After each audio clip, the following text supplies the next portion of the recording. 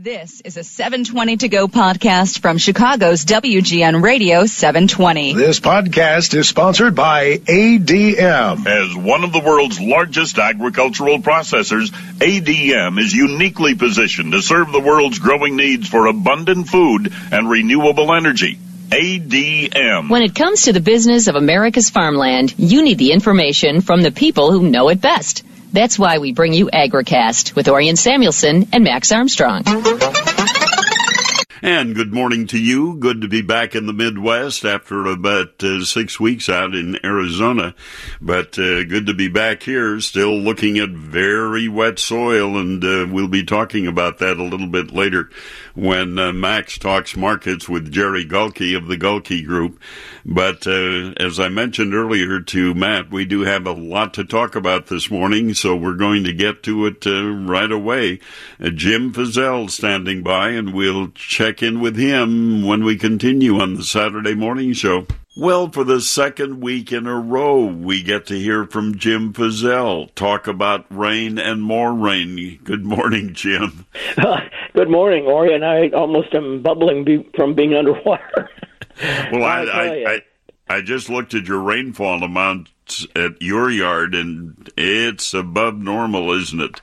Yes, quite a bit above normal. We had over 6 inches of rain in this past week, which included that snowfall, which we melted down. Hard to believe that we've had two decent snows here in the past month of April. Never can I remember we had two. I remember one on occasion. But our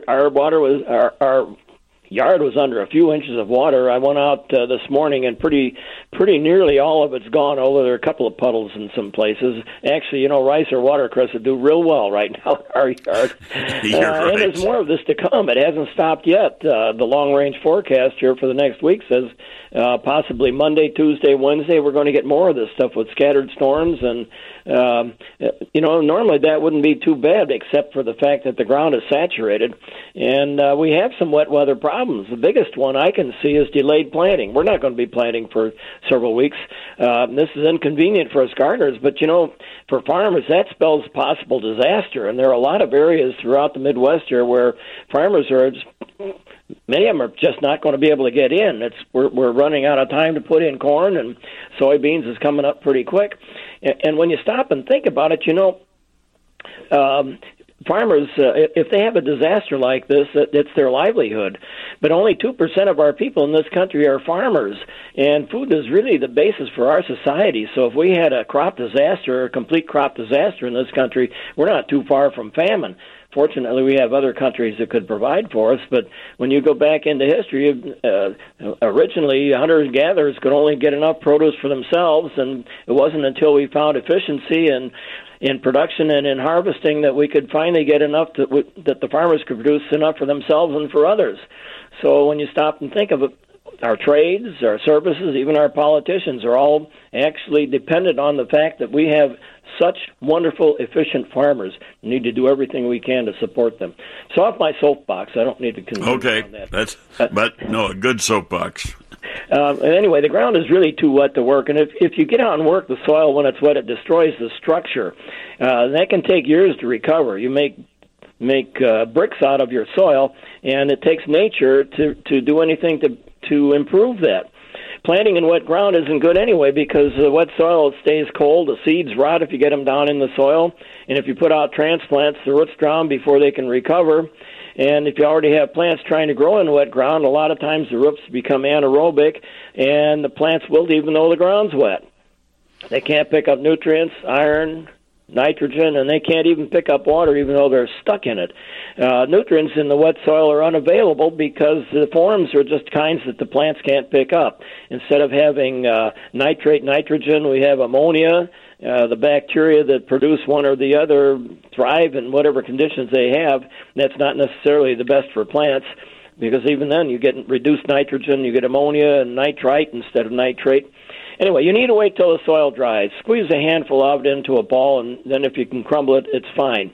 The first thing you need to do once you can get into your garden is to clean up from the flooding. You need to pick up the trash, and there's a lot of stuff that floated in, accumulated from other areas, or maybe from trash piles and that from the winter that are in your own yard. So you need to pick all this stuff up. We do have areas that have been contaminated by water flowing into them from other areas that have either oil in them or other chemicals. You can help very, very well to improve that situation, to ameliorate that situation, simply by turning the soil over deeply to thoroughly incorporate these contaminants in the good soil. It's amazing. We have soil organisms down there that will digest this stuff. They'll degrade it so it goes back to being something that's not toxic. Soil organisms are magnificent things.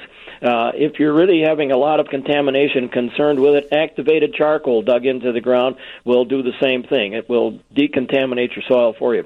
Then once you get an area that you think is good enough to grow things, you can sow a cover crop in there, like annual rye or something like that. Then when that has grown, you know the soil is pretty well decontaminated. You can turn this cover crop in, and it will add organic material to your soil, and then you can be in a position where you can do some planting. And actually, there's plenty of time to plant gardens. We still have a 50% chance of a frost until the end of this month. So we're having some problems. Problems that we're going to encounter with trees and shrubs, foliar diseases. With the amount of moisture that we've had, we're going to have things like apple scab and leaf spots, anthracnose, and even diplodia on pine trees and needlecast on spruces. You need to spray the proper fungicides to control these things. And the timing is important. With the apple trees, you need to get them right now as the buds are just swelling, and it means spraying every 7 to 10 days as long as the weather stays wet. With the anthracnose on sycamore trees, we're simply going to lose leaves off sycamore trees until the weather dries out. There's nothing you can do about it, but warm, dry weather will correct the problem. These other plants that I mentioned, there are fungicides that need to be applied to them. If they're big trees, you're probably going to need to hire an arborist to come in and do it for you. Out in the turf grasses, we're having disease problems there. Many of these diseases are due to the excess moisture. You need to let the grass dry out, especially before you go out and mow it, because if you mow now, you're going to make tracks. In fact, your mower may even sink in the ground. If the grass grows too tall, you still don't want to mow it until the ground is wet, and then try to not mow more than half the top off at one time. First of all, if the grass is 6 inches tall, it's going to be tough to get through that, mowing it down to the right height. So you might need to cut it twice in 2 different directions. You may even need to collect the clippings to keep the hay from smothering the grass after you cut it. Strangely enough, we really don't need to do any watering right now, but I've already been around in the neighborhoods and seen sprinklers running. They're on a time clock. Go out and hit the time clock with a hammer or something, but you don't need to water until the ground dries out, and actually you don't need to do any watering until the plants begin to wilt from drought. Then you need to consider doing some watering. Now, there's some other things that we can do right now. Since you can't get outdoors, we can still start seeds indoors. The tomatoes and peppers and so forth, there's still plenty of time to do that. If you bought plants in flats or packs, move them out on a good day. Move them under protection if the weather threatens, if we have rain or frost, and we can still have frost, as I mentioned. And one of the other things you need to do, identify the areas of poor drainage in your yard and make some plans to correct them. And, you know, all of us farmers and gardeners, we're all eternal optimists. So we know the season's going to get started, and 6 months from now we're going to look back and say, well, you know, it was pretty bad, but we got through it. Yeah, we always do. And when it comes to planting on the farm, with our equipment today, we can plant a lot of acres in a very short time. So hopefully, Greg Solier says we'll keep getting some showers off and on until June, but hopefully we'll get the crop in as usual and have a crop. So, Jim, thank you for joining us, and thank you for your soapbox on farmers and what they do for all of us that we tend to forget about because we don't have to do it. Jim Fizzell, our specialist in ornamental horticulture, with us here on the Saturday Morning Show. It's 18 minutes after 5 o'clock here on this Saturday morning. Blossom Time Festival underway in southwestern Michigan, an annual event there that's been going on for decades to salute the orchard industry, now the vineyard industry as well, because they do have vineyards and winemakers in southwestern Michigan, but going back to the Herb Teichman days, and we'll miss him at this year's Blossom Time Festival, no doubt of that.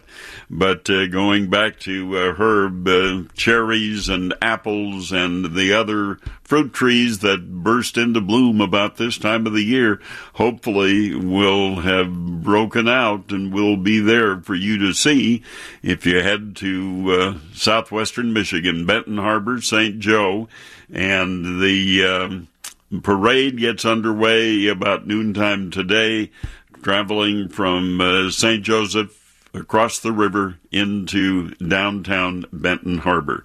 So looking for something to do and enjoy on a spring day, Blossom Time Festival in Michigan.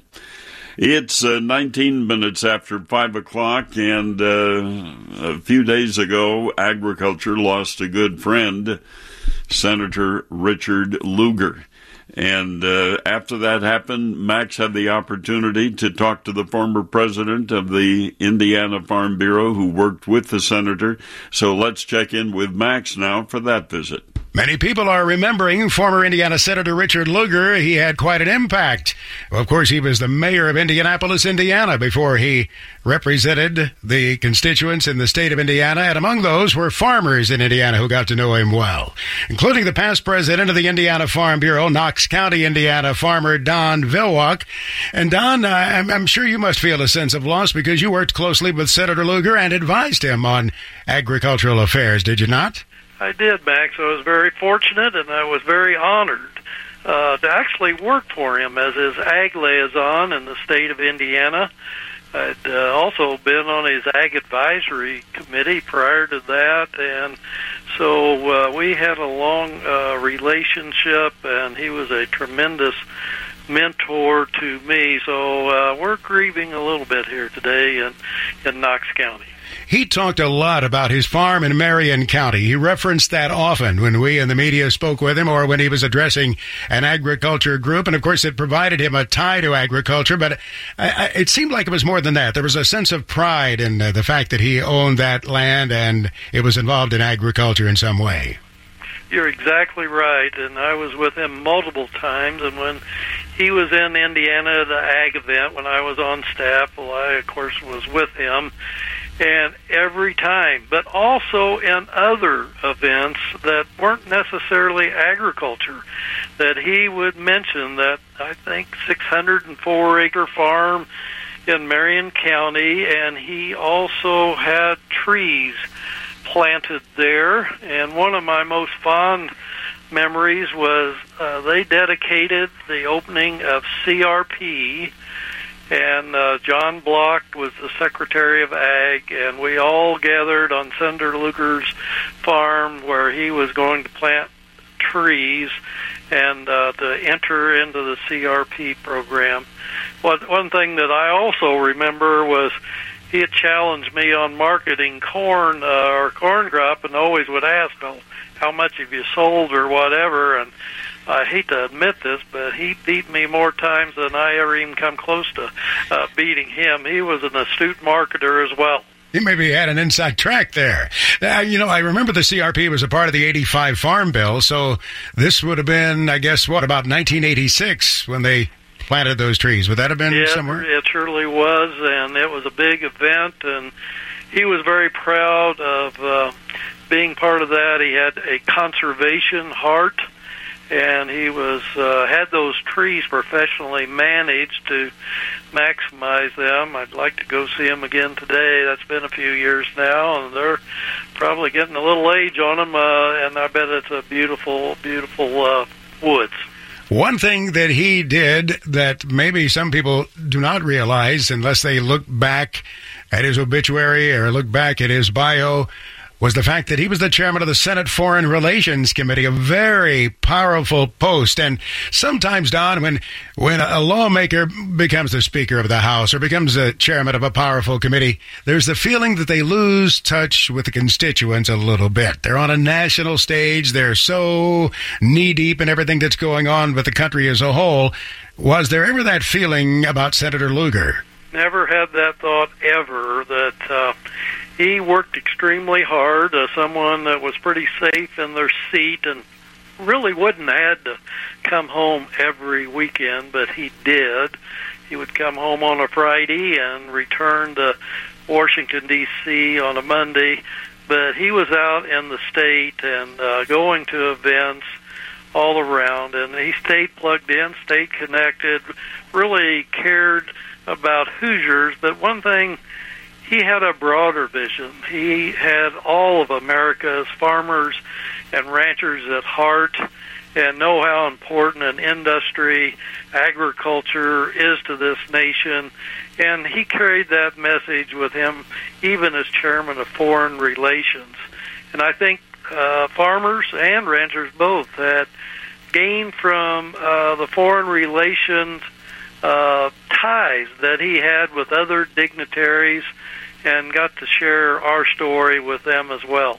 I wondered about that with the foreign scene, the foreign markets, the competition from other countries being so significant to the United States farmer. And of course, we've had a lot of entanglements, including the ones currently with other nations around the world from an agriculture standpoint. And he had a front row seat for some of that back in the day, didn't he? He sure did. And one of the things I recollect was he valued relationships with those foreign dignitaries. He knew their names, he knew their wives' names, he knew their kids' names, and he just had a phenomenal memory. I don't know, maybe photographic, but if it wasn't, it was very close.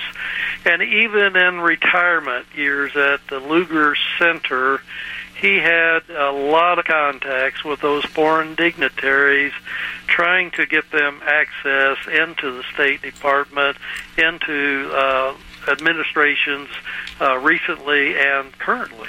There was such a great spirit of cooperation among some of those members of the House and Senate back in the day, and it doesn't make any difference what party you're talking about. You could come up with names from either side of the aisle, and he was one of those guys, it seemed to me, if I'm not mistaken, Don, had a great spirit of cooperation, reaching across the aisle to get things done. Well, he was more open than I was, and I admired him for that, because some of those other senators just kind of gnawed on my heart a little bit of their obstinance. But he would work with Senator Harkin from Iowa, who was a Democrat on the other side of the aisle, that had a lot of different thoughts and ideas of what Senator Lugar had, or it could be Senator Leahy, had been chairman, and he had a fantastic working relationship, was able to get compromises that we don't see today.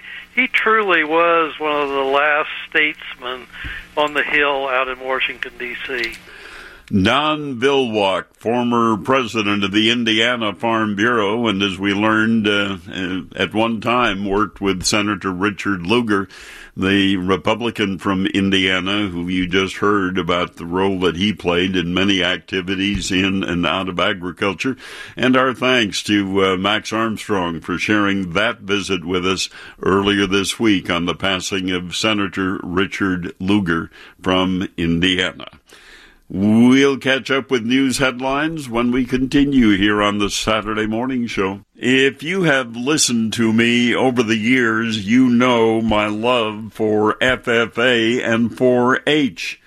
Sometimes we take that for granted, but a report a few days ago, the annual report of the National FFA Foundation, points out once again the important role that FFA members play in building a stronger country and a stronger workforce. Let me share with you just some of the numbers in that FFA report. First of all, 8 million strong. More than 8 million FFA alumni worldwide advocates for the industry of agriculture. And in 2018, there were 8,630 local FFA chapters, 2,236 alumni in the U.S., Puerto Rico, and the U.S. Virgin Islands. Total membership of students came in at 669,989. Now, I can remember covering the FFA convention when there were no women at the convention. They weren't allowed membership in the FFA, but that changed decades ago. And so today, the breakdown of the membership, 54% male, 46% female, and indeed, they do have diversity. 68% of the membership white, 13% Hispanic, 6% others, 4% black. And this past year, the 91st National FFA Convention, 69,944 FFA members were in attendance. Some other noteworthy information in that annual report: the time of service to community given by FFA members and alumni. 89,000 FFA alumni and supporter chapters in 20 states donated more than 69,165 hours of service across the country.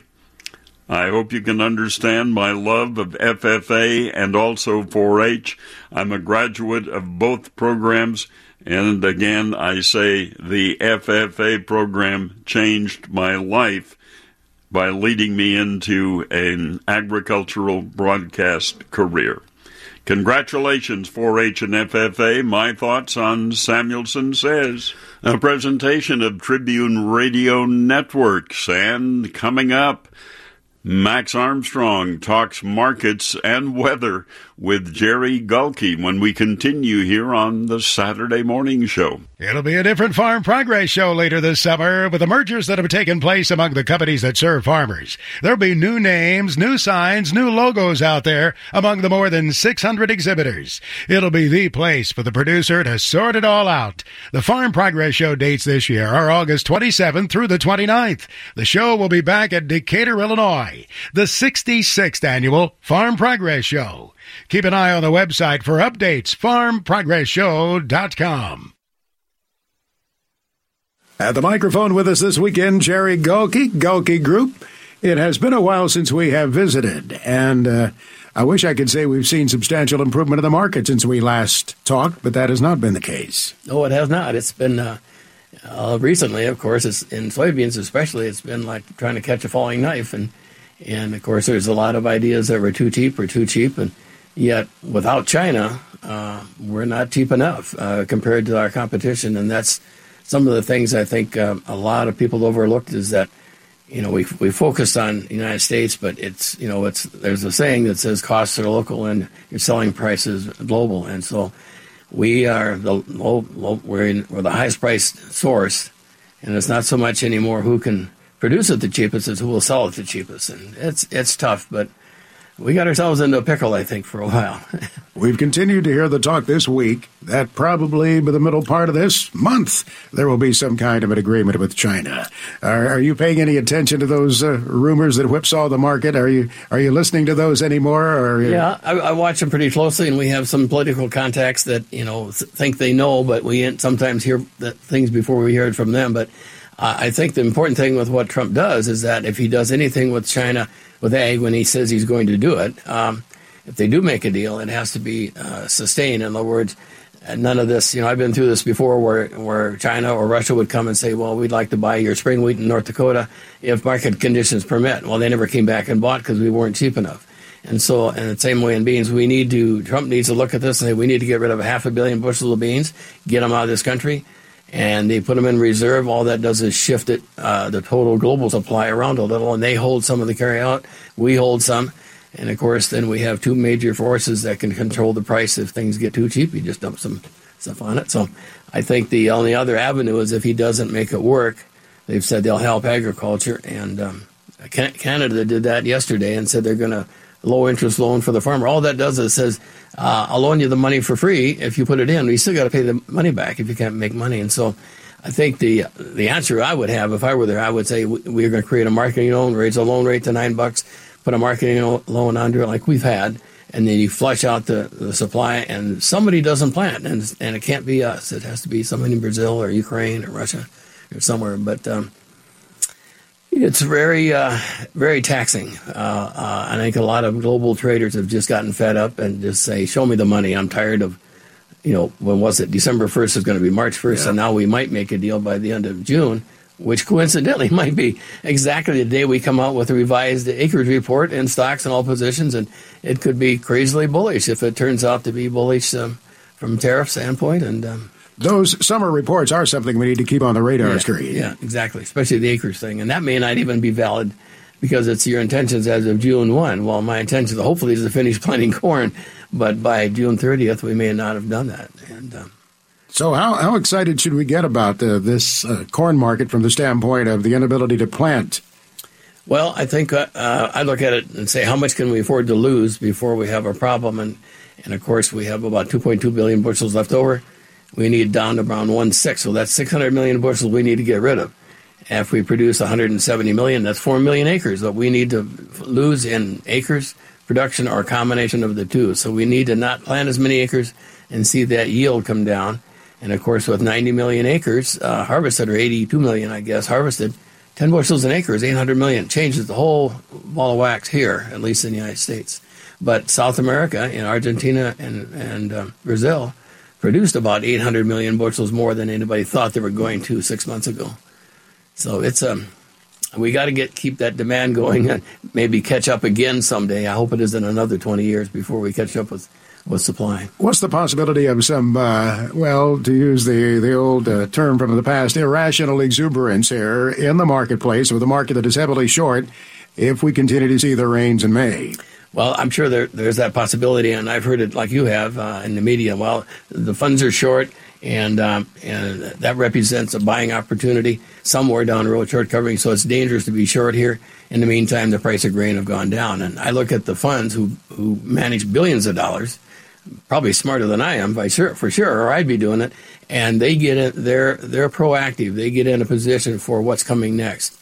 And so you need a shock, and we've had all this kind of rain. What that tells you is that, again, don't plant 4 million acres of corn, Jerry, and we sure don't need it in the beans. So the alternative now would be prevent plant, and they've messed that up to the point where that's not real attractive, to a lot of people, unless you bought up your coverage and you have a high 200 bushel an acre APH and low rent.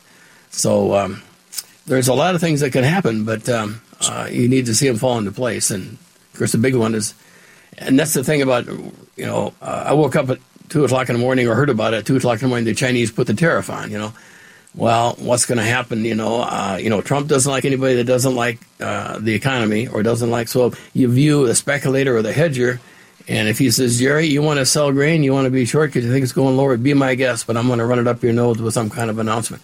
So there's that nervousness, and so no wonder the guys that are trading just stand aside and say, tell me the trend, and I'll pick up half of it along the way. And that leaves us holding the bag. So what are the chances of a Super Bowl bounce of any sort here with prolonged rains? I'm talking about the corn market. What is the possibility? I think it started last week. In fact, we've been short a lot of grain, as you know, and still short in beans considerably, even out 2 years. I've never sold beans out 2 years before, but it's on paper. I can get out. But on corn, we did start to lift hedges to the point where we have very little hedged as of this week, and to me it looks like there's some technical reason for it, there's some common sense reason for it, and I look at it and say, corn, fundamentally and technically you look at it, if this is the best that you can pay me now, then I got a problem a year from now. I need to take a look at calling a good auctioneer or something, whereas beans, I can argue that fundamental situation, if it comes through fruition, there needs to be a 7 in front of beans in order to get rid of them, and we get to these. You maybe recall years ago they talked about market clearing levels.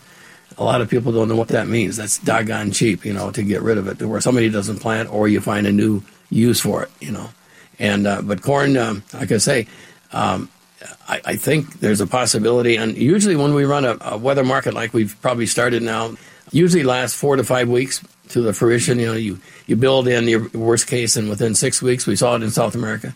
Within 5 or 6 weeks, where does that take us? That takes us, ironically, to about the middle of June. By that time, we'll know whether we got a lot of it planted. And so I think we watch it carefully and look at some targets.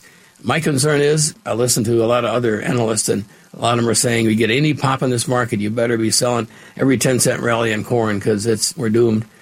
They weren't talking like that a year ago or even 6 months ago, and now everybody wants to sell a rally. It's just like us to end up selling the majority of our corn at $4 and then see it finally something happen not in June necessarily, but in August to get hot now after being wet. And that turns the apple cart around again. And the perfect storm is out there for China to lock in some prices and say we're going to buy 300, 400 million bushels of corn from you every year for the next 5 years, until 3 years until Trump runs again, and we're going to buy some more beans and put them in reserve and hold them for a rainy day. I never thought I'd see the time where I'd have to rely on one person or one situation, let alone tariff, to control my destiny. And we're going to write a lot of textbooks on how we're going to act next time that happens. Yeah, that's for sure. Hopefully this is the last one. In summary, what are you telling growers here? As at this particular stage, with very little of the corn crop planted, what's the best guidance you're giving them? Well, we've accepted risk at this point. In other words, we're probably 20% sold now instead of 70 to 80% in corn. And of course, we're very, very quick to react if they have to. One of the things I've learned is that about the time you think you got a lock on intelligence, then reality sets in and you were wrong. So I tell the guys that work for me, look over your shoulder. What is it that we're missing that we can't see coming? It's that black swan event. And right now, I look at it the other side of it. Would you really want to sell corn here? And I just drove in from Rockford to Chicago area here, and there's water all over, and this is not. This is bad. This is bad timing, and we've got some corn in the ground that's on cold, saturated soils.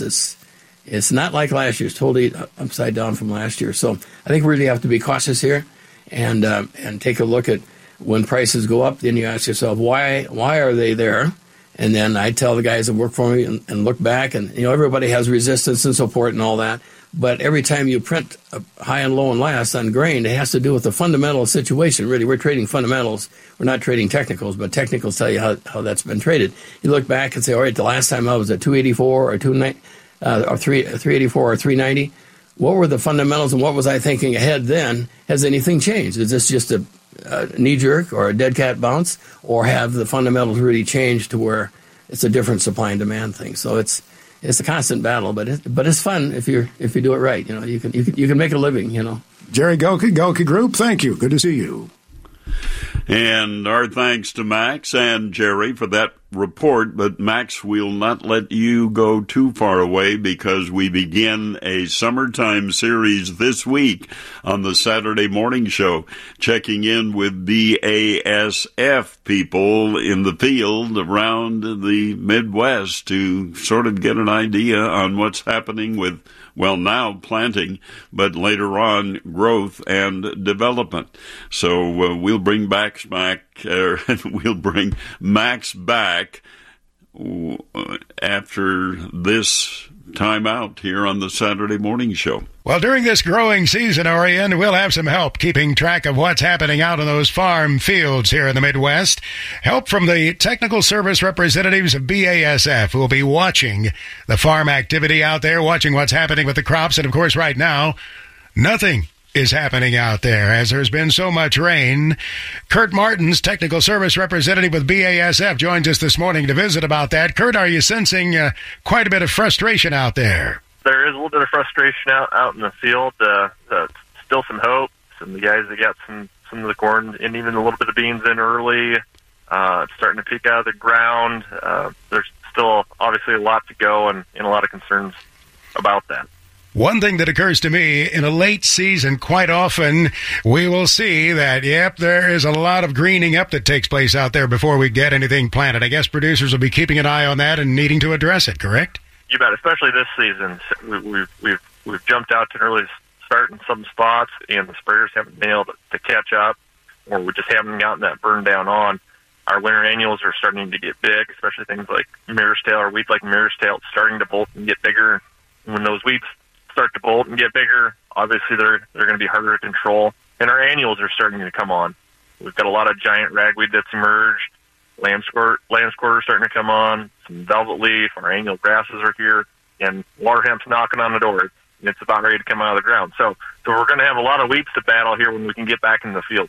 Some of these of which you speak have become pretty notorious in terms of fighting weeds. They come back with a vengeance and continue to spread, it seems, in some instances. They sure do. They sure do. And we're having to use multiple effective modes of action of herbicides to combat them. We also need to remember that we need good coverage, especially with certain herbicides.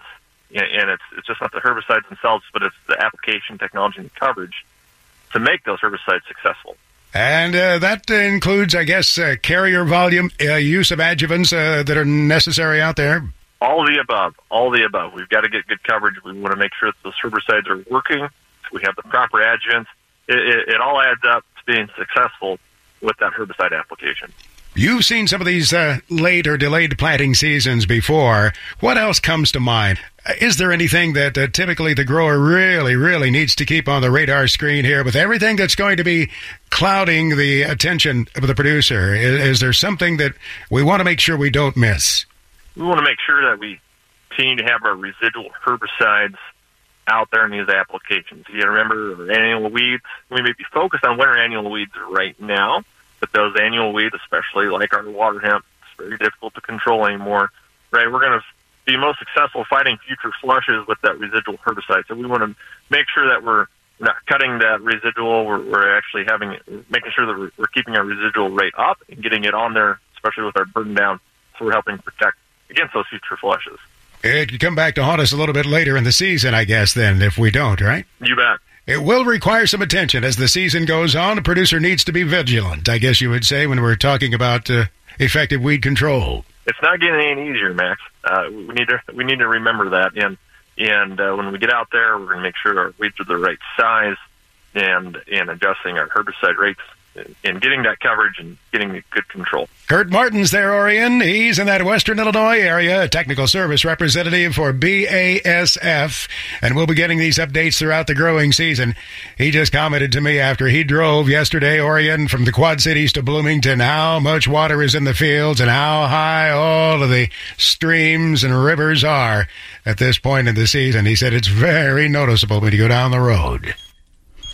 Thank you very much, Max, and we look forward to weekly reports on crop conditions and growth and planting progress and all of that on further reports from the BASF folks. We're at, 3.5 minutes before 6 o'clock news time, and let me quickly look at where we ended market-wise yesterday. We saw the July wheat contract ending the week at $4.38 a bushel. That was down 6.5 cents for the day yesterday. July corn at $3.70 3/4 cents, down just 1/4 cent yesterday. July soybeans down 2 1/4 cents and ending the week at $8.42 1/4 cents a bushel in trade in the grain market at the Chicago Board of Trade. Livestock futures, Chicago Mercantile Exchange. The June lean hog contract down 20 cents for the day yesterday at $92.75 a hundredweight. The June live cattle contract lost 37 cents. $113.42 on the close, and the May feeder cattle contract dropped $1.72, and it ended the week at $137.15 a hundredweight. And then the one other note that will have an impact probably on some market prices. The Coast Guard closed the Mississippi River near St. Louis to boat and barge traffic yesterday because of the excessive rains and heavy snowmelt this spring, swelling the major shipping waterway to near record levels. The Mississippi, according to the Coast Guard, is closed from river mile marker 179 to 184, and the Coast Guard said the river will reopen as soon as conditions improve. But then he said he would not speculate on when that would be. That's going to be up to Mother Nature. Well, again, this weekend, Blossom Time Festival in southwestern Michigan. And here in this part of Illinois, the opening yesterday of the Arlington Park Racecourse. I call that an agricultural industry because it involves horses and a lot of feed to feed those horses. So I call that an agricultural industry.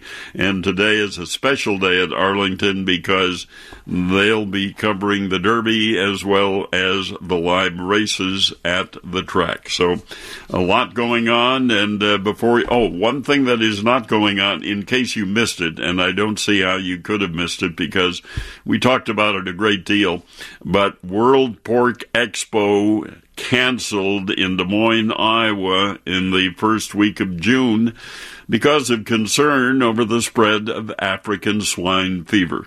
So there will be no World Pork Expo first weekend of June in Des Moines, Iowa, and I hope you got word for that because that is a significant change and certainly will be in your plans. Well, that's our time here on the Saturday Morning Show, and our thanks to Bob Ferguson for engineering it for us. Thanks to you for joining us every weekend here on the Saturday Morning Show. Orion Samuelson keeps you connected to the world of business and agriculture on WGN. Hear his reports weekday mornings on The Steve Cochran Show and during the noon hour on the Wintrust Business Lunch. Plus, catch Orion and Max on Saturday mornings at 5 a.m. only on Chicago's WGN Radio 720.